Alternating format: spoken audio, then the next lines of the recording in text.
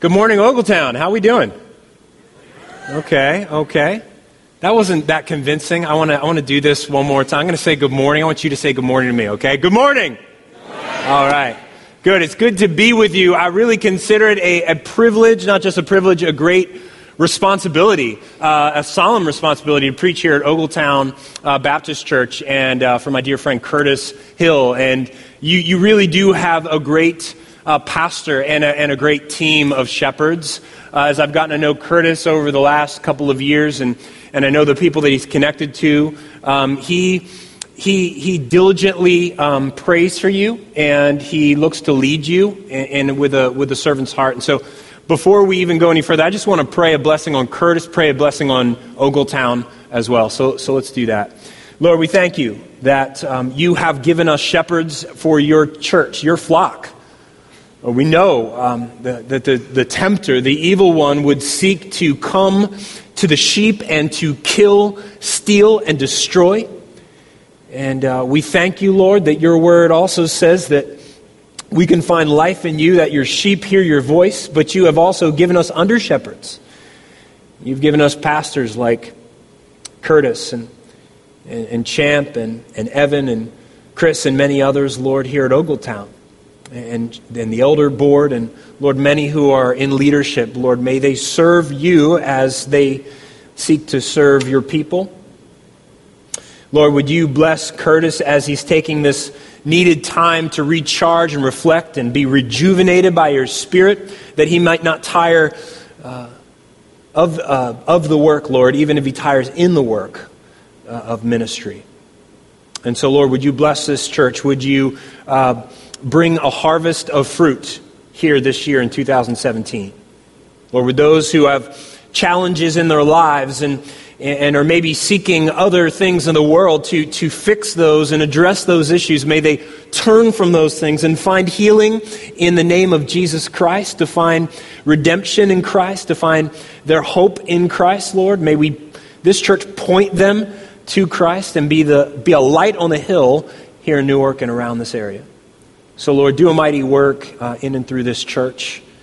Lord, we thank you for their partnership in ministry, and may it be that way for many years to come. Lord, now as we get into your word and we ask the question of how this applies to us and how it changes our life, Lord, would you pierce our hearts? If there's those of us who come in here with hearts that are filled with grief or sorrow or challenge, Lord, would you meet us there with great hope? Lord, hearts that are burdened, hearts that are hardened, and apathetic, would you break through that hard shell and make hearts that are malleable to your word and your Spirit? We pray these things in Jesus' name. Amen. You know, I love the Psalms, and when Curtis asked me to preach in the Psalms, I'm very excited about that, because the Psalms really, I think, captures so well the range of experiences as humans, right? The range of emotions that we experience in life. The mountaintops, the life is awesome kinds of experiences, and the valleys of life, the hardships and the pain of life that we experience, the full range. And if I could summarize Psalms, that's how I'd describe it, that we can praise God on the mountaintop, and yet we can trust him in the valleys. And that is the essence of what we find here in this one psalm, Psalm 40. And we're just going to look at the first 4 verses. You heard Pastor Champ read through the whole section. I want to concentrate on just the first 4 verses. And we're going to ask the question of, what do we do when we find our life in the pit? Did you ever feel like life kind of feels like this picture that we're going to put on the screen? Does life ever feel like that to you?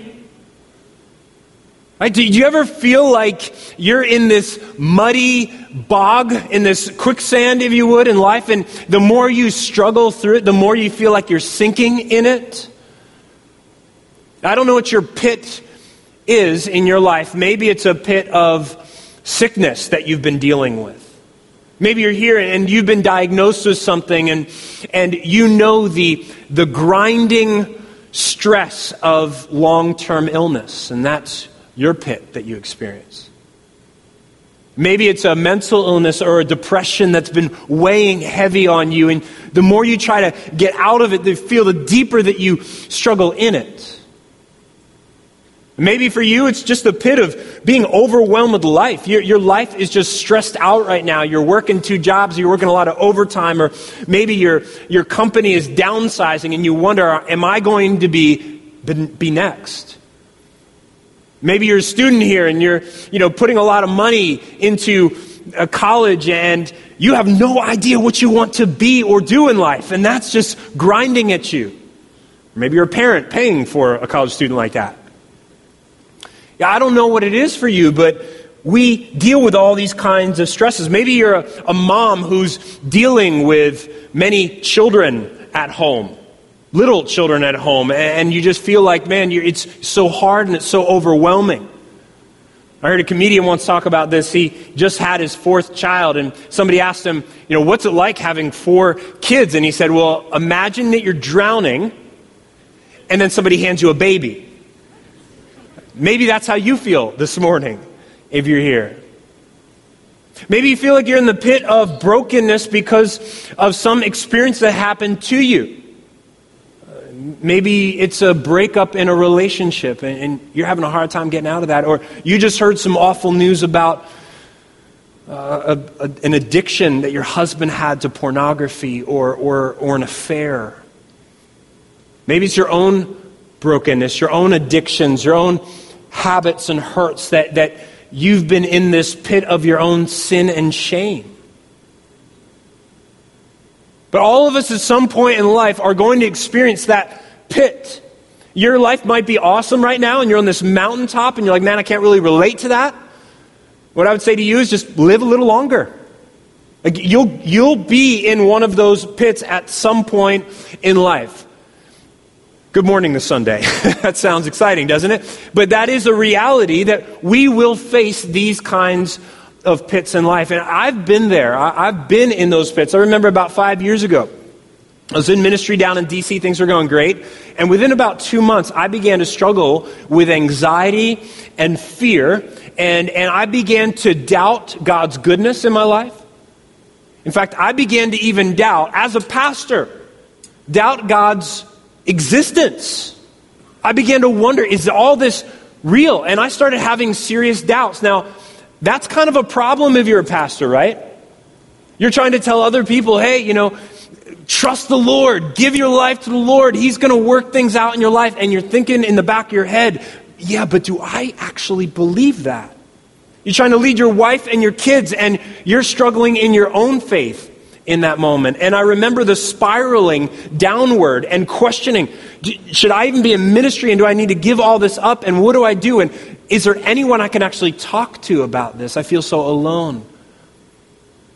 Now God began to rescue me out of that pit, and part of the rescue and the deliverance in my life from that experience is sort of inspiration from what we're going to look at in Psalm 40. The deliverance of God and what that looks like. And so whatever pit you find yourself in, or whatever pit you will end up in one day, whatever that looks like, and however deep and dark or whatever degree that looks like, what we're going to find in this psalm is hope.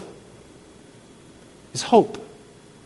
And I want to look at Psalm 40, just the first 4 verses. And what we're going to see here in this section of Scripture are 2 things. We're going to see how David responded to the pit of circumstances in his life, and how we should respond likewise. And then we're going to look at how did God respond to David's cry.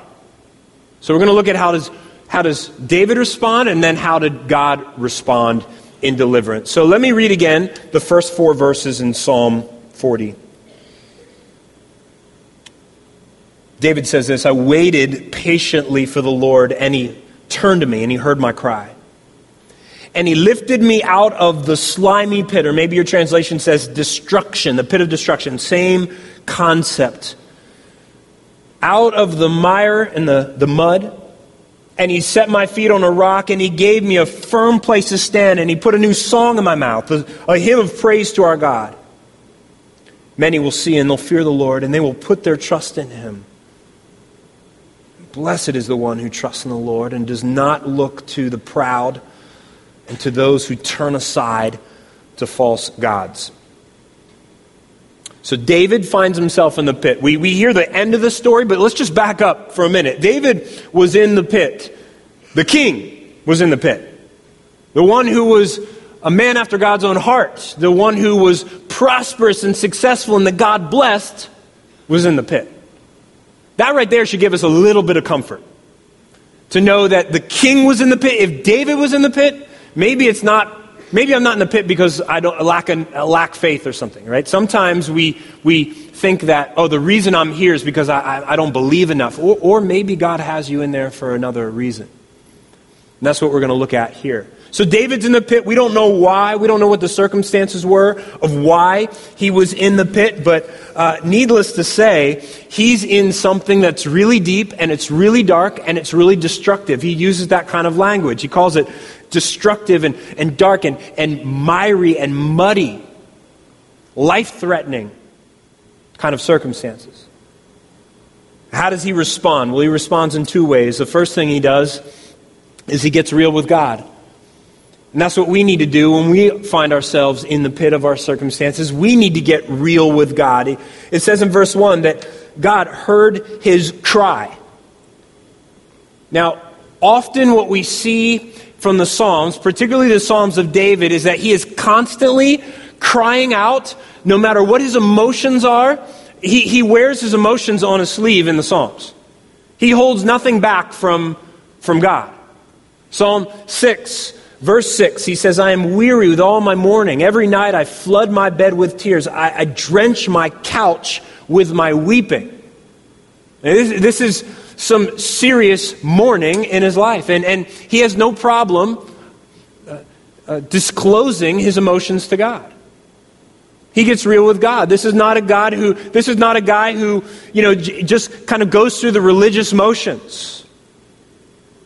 He doesn't hide how he's really doing from God. He goes to him with his anger at times. He goes to him with his anxiety and his frustrations. He goes to him with his doubts and his fears and his questions. I think partly this is what it means to have a heart after God's own heart, is that you see your relationship with God as just that. It's a relationship where there's trust, that God is safe, a safe person to talk to about the mess of your life. Sometimes we treat God not so much like that, right? Sometimes we treat God like we've got to go clean ourselves up first. Say, man, I'm dealing with some anger issues with God. I'm dealing with fears and worries, anxiety. I'm going to go deal with that on my own. I'm going to go clean myself up. And then when I've got it all figured out, then I'm going to go back to God and say, look, see, I'm all better now. God say, no, that's not what I want. You can come to me. In fact, you need to come to me with your fears. So it's in the pit. That is the time, in the pits of life, in the circumstance of life, with your doubts, with your regrets, with your fears and your shame. That's when we should go to God. Like a child, a wounded or hurt child would come to a father or a mother when they're in pain. A good father and a good mother would get down on their knee and they would go look eye to eye and they say, tell me what's going on. Don't hide it from me. Talk to me, right? As parents, we want our children to do that. And we are torn up inside when our kids try to hide those kinds of things from us. We want them to come to us. And we have a God that's like that. I don't know your image of God is as you come in here. I don't know if you think of him as this aloof, austere God, this angry God at you, waiting for you to screw up so he can, zap you with a bolt of lightning. I don't know what your image of God is. But no, what the Psalms are showing us is a God who wants us to come to him in the midst of those emotions. Are you coming to him in the midst of your circumstances? Are you really being honest with him? Are you skipping through the surface of life with a surface relationship with God? That's the first thing that this passage teaches us, is we need to respond by getting real with God of what's really happening. And the second thing that we see with David is that David actively seeks God. It says in verse 1, I waited patiently for the Lord. I waited patiently. And what shows up as waited patiently in our English, the word patiently isn't even in there in the Hebrew. In Hebrew, it just repeats the word patiently, waited twice. So it's, I waited for the Lord. And that's a Hebrew way of intensifying the waiting. So it would be like saying, with great waiting, I waited for the Lord. It's this sense of an active waiting. It's a pursuit of a waiting. It's constantly going to Him and relentlessly pursuing Him in the midst of your circumstances for God to respond. Often we think of waiting, when we wait, we think of it as like, what you do in a doctor's office. And you sit in the waiting room, because that's what you do when you're in a doctor's office. You sit in a waiting room. And what do we do when we're waiting for the doctor? Well, we scroll on our phone, we check our Twitter or Facebook, and we just kind of scroll, look at our news feed, or we look at the magazines or paper. Basically what we're trying to do is we try to take our minds off of the fact that we're waiting for the doctor, right? And we occupy ourselves, we distract ourselves with other things. And often that's what we think about when we think of waiting. That's not at all what the Hebrew has in mind here. When David talks about waiting, he's not talking about this distraction to finding things that would occupy your mind so you don't have to think about your challenges. That's not what he's thinking about. What he's talking about is an active focus, a pursuit, a relentless seeking of God in the midst of your challenges. When my boys were even younger, we still do this, but we like to play hide and seek in the house, right? So it's one of the fun games we'll do on a weekend. We'll play hide and seek. And my boys hide in places like this. Right? Not particularly difficult places to find them. You act like you don't see them, but you kind of walk around, oh, I wonder where you are, and then you find them hiding in plain sight here. And so it's pretty easy, right? But when I play hide and seek, it's my turn to hide, I hide in a little bit more challenging places. I'll hide in places like this. I'll hide in the closet. The other one on the right is just unfair, right? I get up in a crawl space, and that's just not fair. My wife will get on my case. They're never going to find you if you hide in here. I said, yeah, I know, but it's fun. And so I'll be up there, and they'll count to 60 or whatever, and they'll start walking around, and they'll look in the obvious places. And when I really make it tough on them, it takes maybe 2 minutes for them to give up on looking for me and get distracted and say, okay, I'm going to go do something else. And so I'll be sitting up there, I'm sweating, like, where are these kids? I'm making dog sounds and mooing sounds and trying to give myself away and nothing. And so I come down, and more often than not, I'll find them, playing Legos or watching TV or something else, and they've completely forgotten that we had been playing the game hide and seek. And I'll say, guys, what's up? I mean, we were playing hide and seek. He's like, oh yeah, well, we found you. I'm like, okay, thanks. And I think about that sometimes because too often I give up so easily when I'm seeking God in the midst of a challenge in my life. And I'll be more like my kids. I'll seek Him for a little bit, and I'll look for Him for a little bit, but then if He doesn't come right away, if He doesn't come to my need, if He doesn't relieve me from my challenge, if I have to be patient in it, man, I just get distracted and I begin to give up, and my attention goes in other places. Are we diligently seeking Him? And you say, man, why does God make us do that? Why doesn't He just come right away?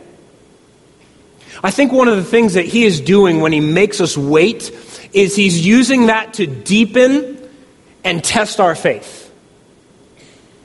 It says in Hebrews chapter 11, verse 6, but without faith it is impossible to please Him. For he that comes to God must believe that He is, and that He is a rewarder of who?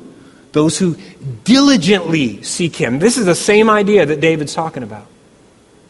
Jeremiah 29:13, right after Jeremiah 29:11, by the way, that says, He has plans, all these great plans to prosper us and give us a future, right? And then just a couple verses later, he says, you will seek me and find me when?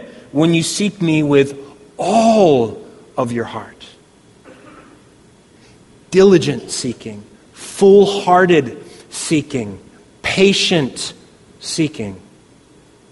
This is what he's after, and God is willing to disclose himself for a period of time to deepen and test our faith. Some of us shake our head, yeah, because you know that's true. You've been through that experience.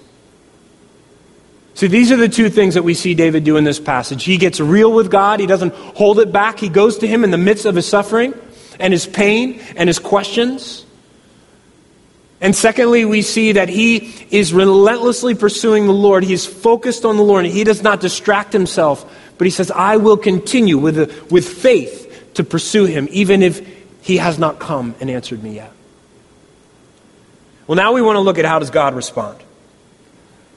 How does God respond? God responds with deliverance. Look at verse 2. He lifted me out of the slimy pit and out of the mud and the mire, and he set my feet on a rock, and he gave me a firm place to stand.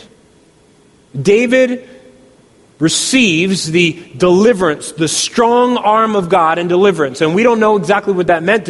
Does that mean that God delivered David from his enemies? Very well could be. Does it mean that God delivered him from an illness? Maybe. Does it mean he delivered him from a sin struggle or something else?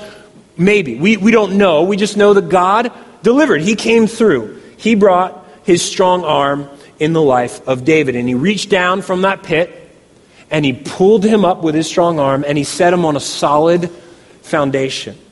This is the picture, the portrait of deliverance. And you say, well, wow, man, that's awesome. Does God still do that today? Does God still deliver us in the same way that he delivered David? And I would say, absolutely, he does. God is still in the business of deliverance. But the way in which he delivers is not always how we might think.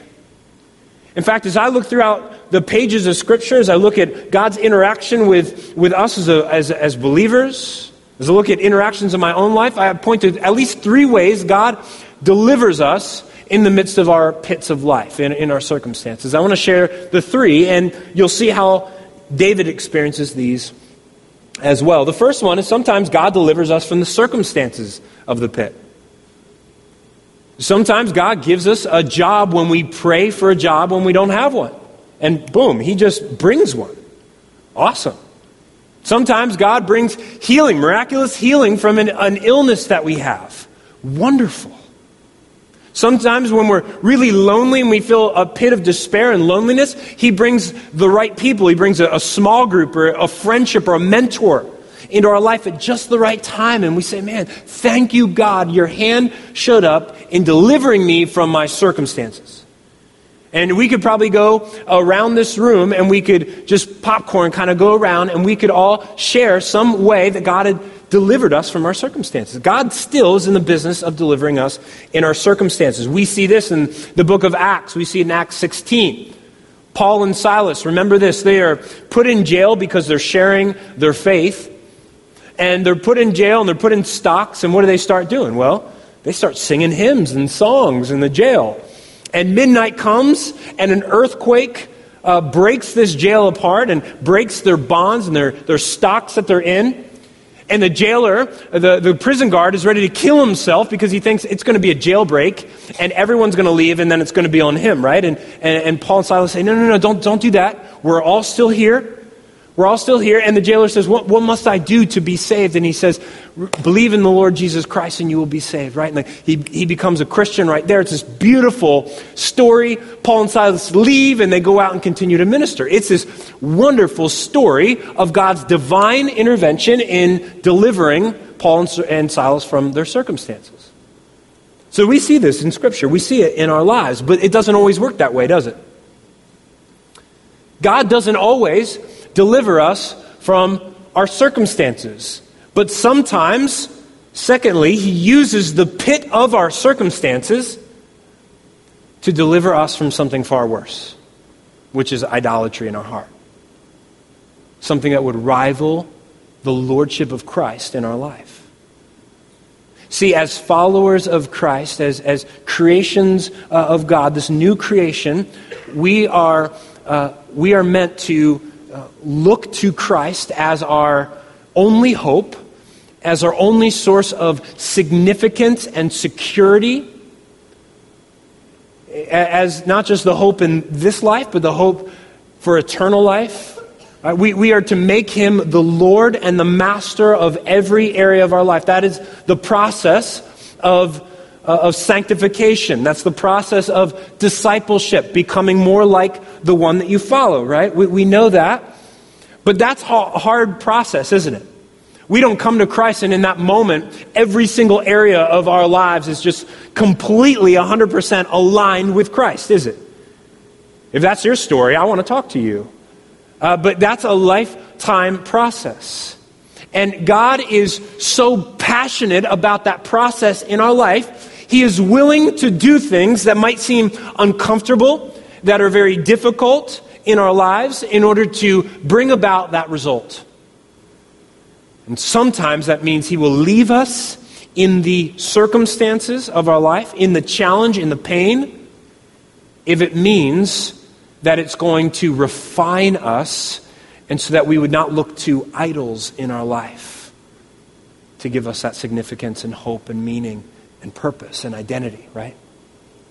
We see this. You think of Paul the next time he was in jail. I wonder the next time Paul got put in jail. I mean, that was kind of like a thing for Paul. It's often in jail. But I wonder if the very next time that he was put in jail, I wonder if he expected the very same thing to happen. You ever think of that? He's put in jail. I wonder if he said to the jailer, hey, go ahead and make the stocks really tight, because here's what's going to happen. I'm going to be in these stocks, and I'm going to get people start singing all around me. We're all going to start singing hymns. It's going to be awesome. Midnight, stocks are going to break. I'm going to get up and praise the Lord, and you're going to end up becoming a Christian. I wonder if that was his expectation. I mean, it happened before. God delivered, so maybe he's going to do it the exact same way. And so, midnight comes around, he's praising God, and he's counting down like it's, New Year's, right?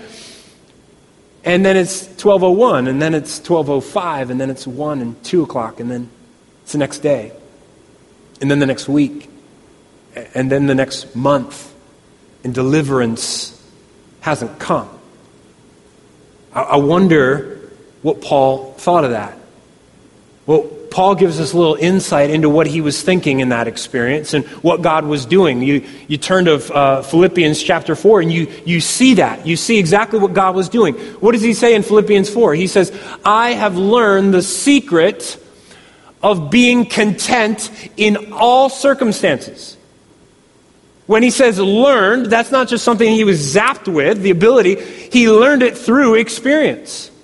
In other words, what he's saying is, I had to go through the really bad circumstances and sit in that muck and mire. I had to be in the pit in order to learn this truth. I can do all things through Christ who strengthens me. He learned that it's not comforts and money and security and popularity and success that you build your sense of contentment on, of identity on. But when all those things go away, when you're sitting in a prison rotting, all you have is Christ, and Christ is enough. And that was a secret that he learned, and that's what he was trying to tell this little church in Philippi. See, God was willing to deliver him from those circumstances. Or not deliver him from the circumstances, deliver him from the idolatry, even in the midst of a circumstance. And sometimes he does the same thing in our life. When I was a kid, we had an above-ground pool, and we would have to put the solar, after my brothers and I were done swimming, we'd have to put the solar cover, you know what I'm talking about, the cover that goes over the pool. We'd have to put that on the pool after we were done swimming. And what we would do is one of us would stand on one end where the ladder is, and the other one on the other end, and we'd pull it. And then whoever was at the far end of the pool would swim under the solar cover and then come up the other side and climb up the ladder. And my older brother thought it would be really hilarious if one of those times while I was swimming under, that he'd hold the cover down, right? And so that when I came up, I wouldn't be able to breathe. It's really funny, isn't it? Not so much. And so that's exactly what we did. And so I swam under, and I'm looking to come up, and he's holding it down, and I come up, and it's just like vacuum sealed. Like I come up, I cannot breathe, I can't do anything. And in that moment of panic, What I did was I just kind of freaked out, and I pushed up really hard, and I didn't realize how close I was standing to my brother, and my head hit him right in the chin, and it broke all 4 of his front teeth. Chipped them all 4 of his front teeth. Now, the rest of the story, that's for another sermon of what happened after that. But I ran very quickly into the comfort of my mom at that moment. But let me tell you what I was not thinking when I was under that cover. And I tried to come up for air. What I wasn't thinking was about my popularity. What I wasn't thinking about was about, a girl that I wanted to ask out. What I wasn't thinking about was how much money I wanted to have in the bank account or about comfort or anything like that. The only thing I was thinking in that moment is, I long for air. Right? That's it. All of a sudden, nothing else mattered except air. And in a similar way, God brings us into these circumstances so that nothing else, everything else that really doesn't have meaning in this life, that's really not that important, all of a sudden doesn't matter. When you're in the pits of those circumstances, He wants us to long for Him like we long for air. Maybe that's what God's doing in the midst of your circumstance. Maybe you feel like, man, why has He not delivered me from these? May I suggest to you, maybe He's trying to deliver you from something far more destructive in your life. Idolatry is something. God wants to deliver us. He loves us enough not to leave us in our idolatrous heart. The third way that I see, not just in this text, but in my life and the lives of other saints in Scripture, is that not only does He sometimes deliver us from our circumstances, sometimes He'll deliver us from the idolatry and leave us in our circumstances. The third thing that He does is that He will use our story to deliver other people in their pit of circumstance.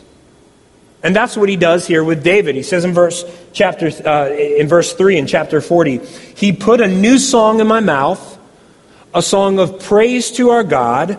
Many will see and fear the Lord and put their trust in Him. And over again, we see this in chapter 40. We see David proclaiming this new song of deliverance.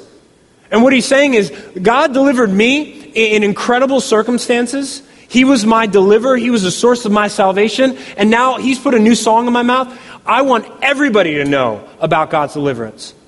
And I hope that my story will bring other people to come know this great deliverer, this great Savior. And that's what He's doing. And that is what God is often up to. When God delivers us, He gives us a new song to sing, doesn't He? Some of us who have been delivered from addictions to pornography or to alcohol, or some of us from delivering from fear, or God brought you a new job, or a wife or a husband, or whatever it is that you say, man, God was in that. God showed up there. Man, we have a new song to sing. We want everyone to know, man, let me tell you what God did in my life. I want you to know. One commentator said it like this: God's aim is for us to sing others into the kingdom. God uses our experiences of deliverance as tools of evangelism, so that in a world that is looking to false hopes and false deliverers, they will see a real deliverer in your life. When things that seem fake out there out in the world, when they see the authenticity of how you face the trials and the sufferings that you might face, and they see God's strong arm to deliver you from that they would say, I want to get to know that God that you serve. God is up to not just saving you, no, but He has blessed us. Why? To be a blessing to everybody. God wants to use your story to deliver others. So we see these three things in the ways that God delivers us. And I hope that's encouraging to you. But I want to close because Psalm 40 here, David is pointing to a far deeper pit and a far greater deliverer and deliverance from our circumstances in Psalm 40. He might have in mind something temporary, something earthly, but it points to Jesus Christ, the ultimate deliverer, doesn't it? When we see this text, we should find ourselves in here spiritually, eternally, as the ones who are in the pit. That spiritually, the Bible says in Ephesians chapter 2, that all of us, no matter whether we were born in, an atheist family or we were born in like the belt buckle of the Bible Belt in Texas to parents that are deacons, right? Or anywhere in between, all of us are born into this spiritual darkness. It says we are dead in our trespasses and sins. All of us were in the depths of that pit, the Bible says. No way out, no way of rescuing ourselves. The more effort we make, the deeper we slide into it. But Jesus Christ, the one that was on the mountaintop, the one that stood on the solid rock, left heaven to become one of us. And he didn't stand from afar and throw a rope to us. He climbed in the pit with us, didn't he? He climbed to this pit, the depths of this life. He lived in the muck and the mire. He lived among us. He had to suffer a gruesome death, a death that we deserved. And he took the sin of all mankind and he put it on his body and he nailed it to a cross. He took all of that pit of our sin and he put it on himself. And then he personally lifted us out of that pit, that eternal pit of destruction, and set us on an eternal rock. And the Bible says that all of us who call on the name of Jesus Christ as our Savior, the Savior from our sin, will be saved. What a great Savior who would come in the pit with us. And so if you're here and you're in a circumstance that's not very pleasing and you want out, know that God is up to something. He wants you to cry out to Him. He wants you to seek Him, and that He will bring deliverance. It's just a matter of what kind. And ultimately, His promise to deliver remains firm. And it might not be always in this life.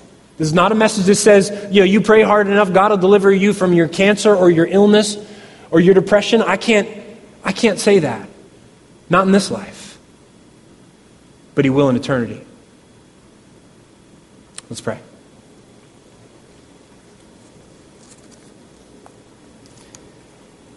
Lord, all of us need that rescuing from the pit of our sin. Lord, I thank you that I was once lost and I was blind and I was finding way too much comfort in the pit. And you, Lord, you came and you lifted up the blinders. You helped me to see what my desperate circumstances were. And Lord, you delivered me from that pit and you have set me on a solid rock, a solid foundation for all eternity through Jesus Christ. And Lord, I know that you've done that for many of us here, and we can amen that because we have that hope in Jesus for eternity. Lord, if there are those here that have not trusted you, maybe they've been trusting their own effort to climb out of that pit. They've been trusting a man-made religion or a program or just goodness, Lord, or some other religion. Or Lord, they're just in rebellion and they don't even care. Lord, may today they see you as the rescuer. The one who paid it all and turned from you and believe in your name and what it is that you've done. Your death on the cross for our sin and your eternal life to rescue us from the pit. Lord, if we find ourselves in the midst of a circumstance that's really painful right now, Lord, would you come and minister to us today? Would you encourage our heart? Would we cast our hope on the Savior? Thank you for your promise to deliver in many ways. We pray these things in Jesus' name. Amen.